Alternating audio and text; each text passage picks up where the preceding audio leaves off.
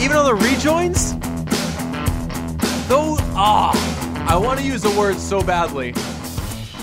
I want to say those, and it's... I'm just going to have to cut it if you do that. Do you know, it's something that Ralph Fiennes' character exclaims in Grand Budapest Hotel. Those, it's the F word and then ers at the end. If you can use your imagination and kind of, if you know where I'm heading with it. It's that word. A bunch of those guys here at WEEI. Really jerking me around. I hate it. Sunday Skate, in order of importance, DJ Bean, and then a tie, Ken Laird and Pete Blackburn also here. Well, don't insult Pete like that.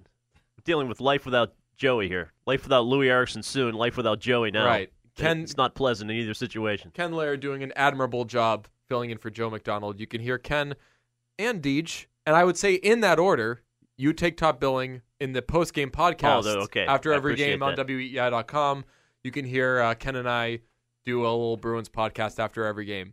It's very fun. Last night, the Montreal Canadiens defeated the Edmonton Oilers.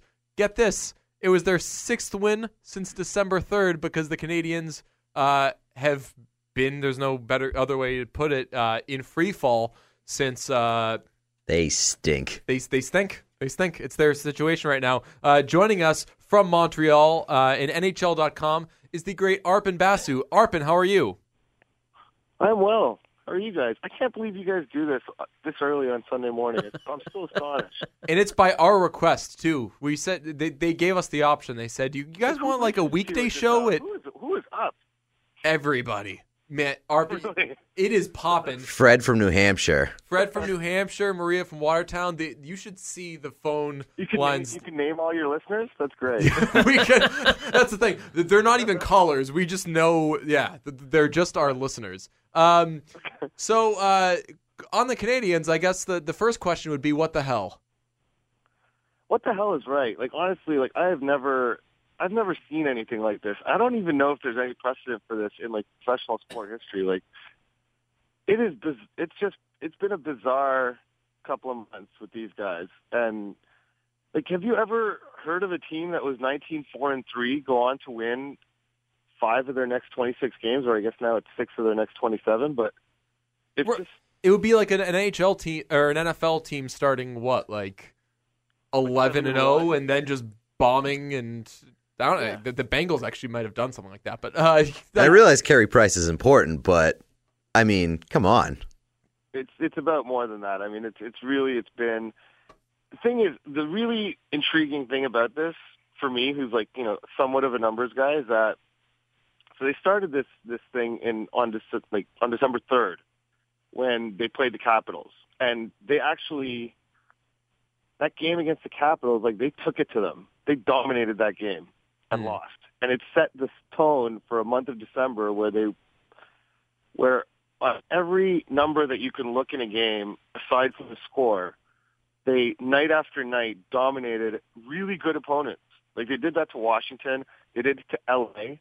They did it to Chicago. They did it to St. Louis. Like, they're like really quality opponents, and they just killed them and lost every single time. And so through the month of December, they could justifiably say, listen, we're playing well. We're just not getting bounces. And like, it sounds like an excuse, but it was true.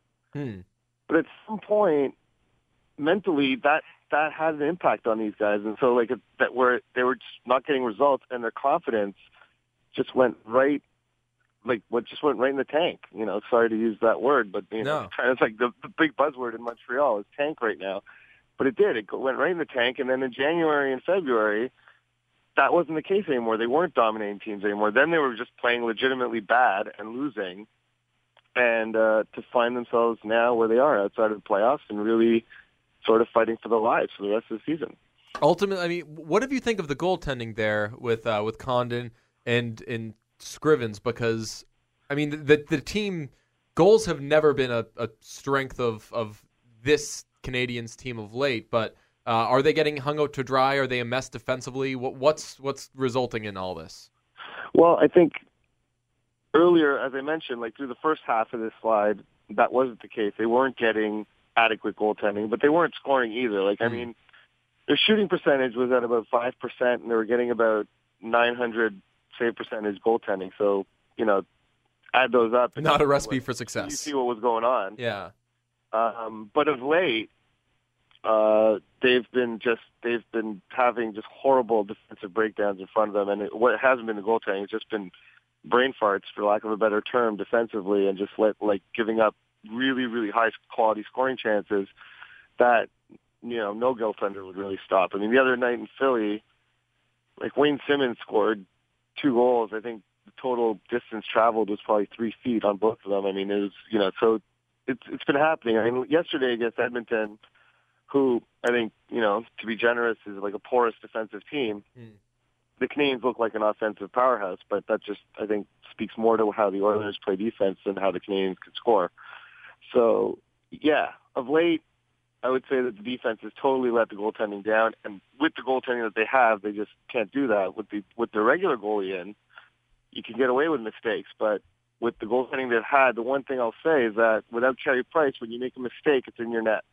Well, yeah. There's no mistakes that are forgiven, so, and that's another thing that impacts confidence, because then when you're afraid of making mistakes, you're not going to win. Yeah, I mean, with the other guy, Carey Price, the name of the game almost for them is it's okay to be in our own zone, because the puck's not going to go in, and B, once we force them to make a mistake, we're gone, and we got an odd man rush, and we have a really good scoring opportunity. They can't play that way. I mean, is Therrien coaching differently to adapt to that, or are they unable to do that because they've played a certain way in front of Carey Price for so long?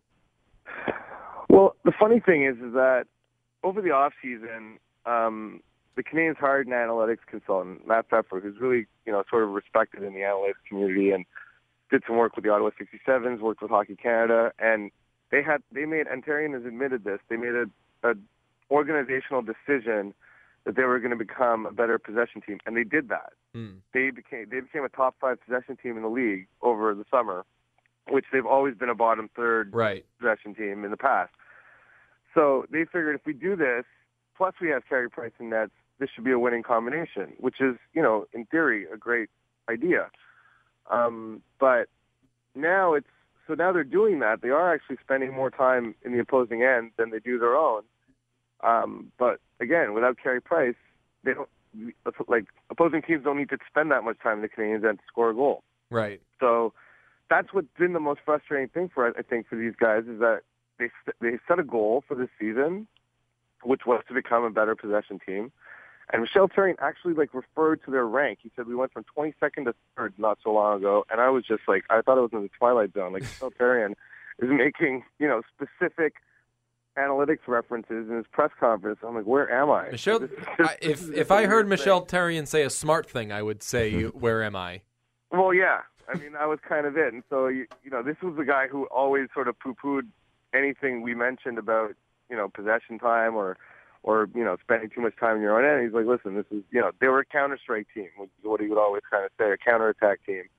And, they decided that they were not going to be that anymore. They were going to be a possession team, and they did it, and it's blown up in their face. So, I mean, it's hard to, for them, they've kind of achieved their goal, and it's led to, one of the worst stretches in franchise history, and I would suggest one of the weirdest slumps I've ever seen. Probably the weirdest slump I've ever seen. How do you go from 11 points up in your division and love and life, and then winning, 5 games over the next 8 weeks? It's a really, really bizarre turn. What's the general feeling up there in regards to Therrien? Are fans ready to see the team make a change or no? Well, yeah. But, I mean, the thing with Therrien here is that he's always been sort of untouchable because of his results. I mean, you look at his record since he took over here, and it's a great record. And this is the irony, is that there's always been well, look at his record. And how do you criticize a coach when he has a record like that? Now, you say, well, now all of a sudden it's about, all the other stuff aside from the record. He's making analytics arguments. He's saying we're outplaying teams. We're just not getting wins. And so on the basis of that, you should say, okay, well, the coach is doing actually a better job. They're just not winning. They're just kind of in a bad rut here. But there's always there's always this underlying sentiment in Montreal that Therrien's not the guy. And, I don't entirely disagree with that. He's not the guy to take them to the next level. But when something like this happens, and obviously it becomes sort of a roller coaster of get rid of the coach. Marc Bergevin has kind of painted himself into a corner by giving him, the ultimate vote of confidence and saying no matter what happens this season, he's not getting fired. He actually said those words. And then they went on to lose back-to-back to Columbus. And then they said, "Oh yeah," against Toronto. I mean, they played just.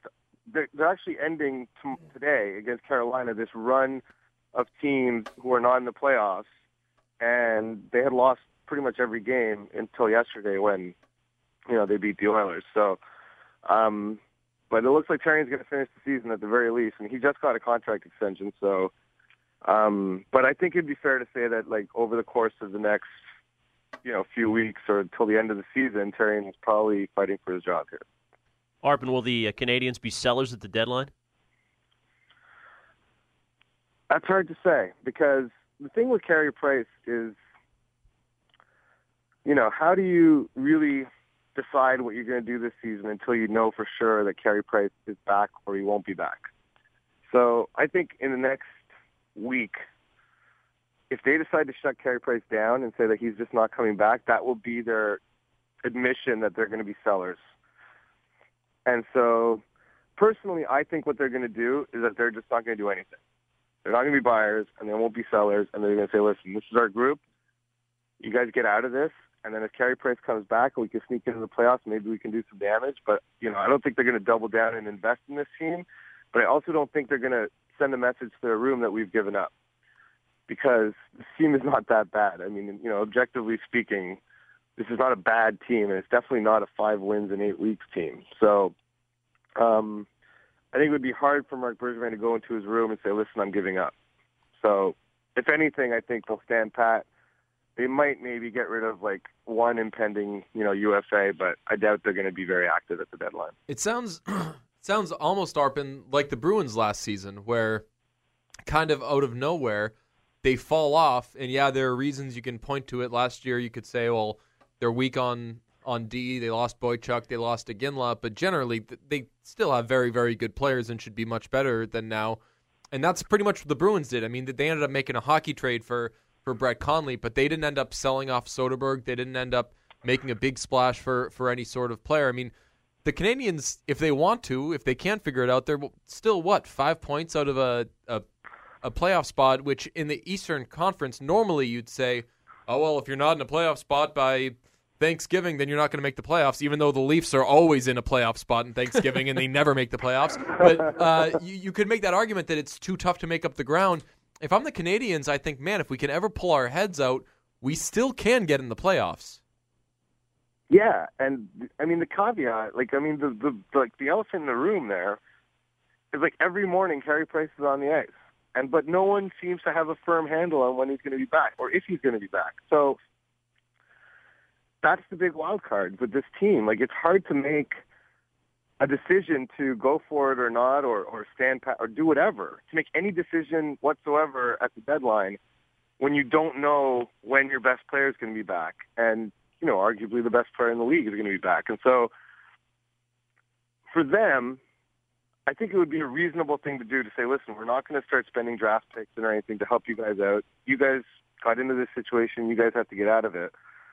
But if you guys get into the playoffs, we have this guy who can potentially come back. And in order to get into the playoffs, he could actually maybe come back and trigger a run here. So, I mean, you never want to depend on one guy to totally turn around what has been, an unmitigated disaster for the last 2 months. But if there is one guy in the league who could do that, right, it's probably Carey Price. Yeah. So it's tough to say that they can't do it when they're sitting on this potential gold mine coming back all of a sudden and sending them on this ridiculous run to end the season. So at this point, I don't think anyone in the city really sees that happening, but you can't say it's impossible. I'm telling you, the Bruins are going to monitor the hell out of this Canadian situation because they're probably deciding themselves whether or not they're buyers, sellers, or whatever.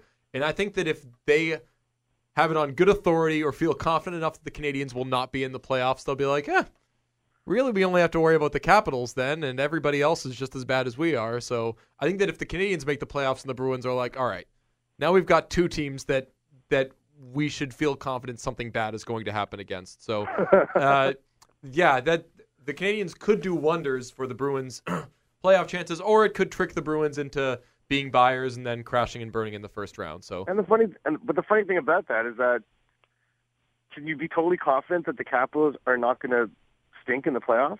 oh, I am so. Based on their history, they're a fantastic team. I know, but I don't know what they're going to be like in the playoffs, you know? Last 2 years, I've been so all in on the Capitals, and this year's got to be the year, just because the Eastern Conference sucks so bad.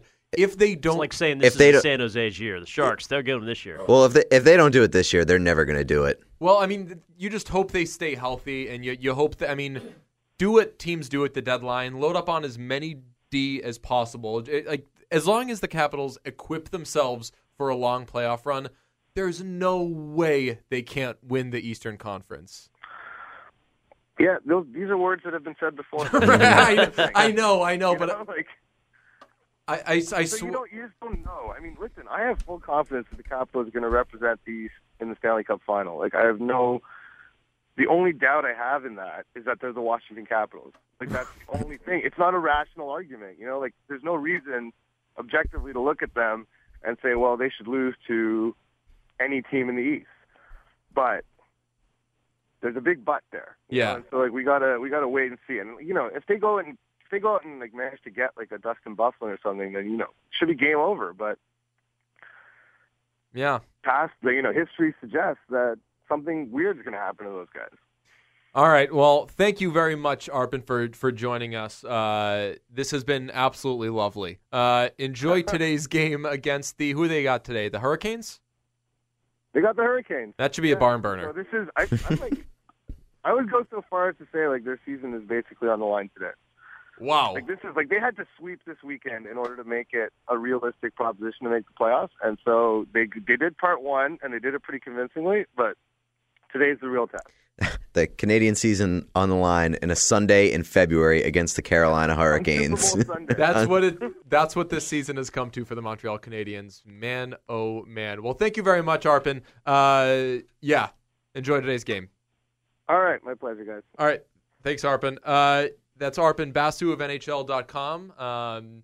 He's excellent, and he illustrated just how scary things are in Montreal. I mean, we think that we've got things bad here watching the Bruins. We didn't even get to it. People are talking about trading PK Subban, not the Canadians, but crazy fans and media are bringing it up. It's nuts over there. Yeah, but I bet if we were in Montreal, we'd have a better time slot than 7 to 9 a.m. That's a very good point. All right, we're going to come back with the final segment of Sunday Skate. If you got one last call you want to squeak in, 617-779-7937. Otherwise, you guys can talk to Chris Price and Danny Picard after us. That's going to be a much better show. So, yeah, Sunday Skate, WEEI.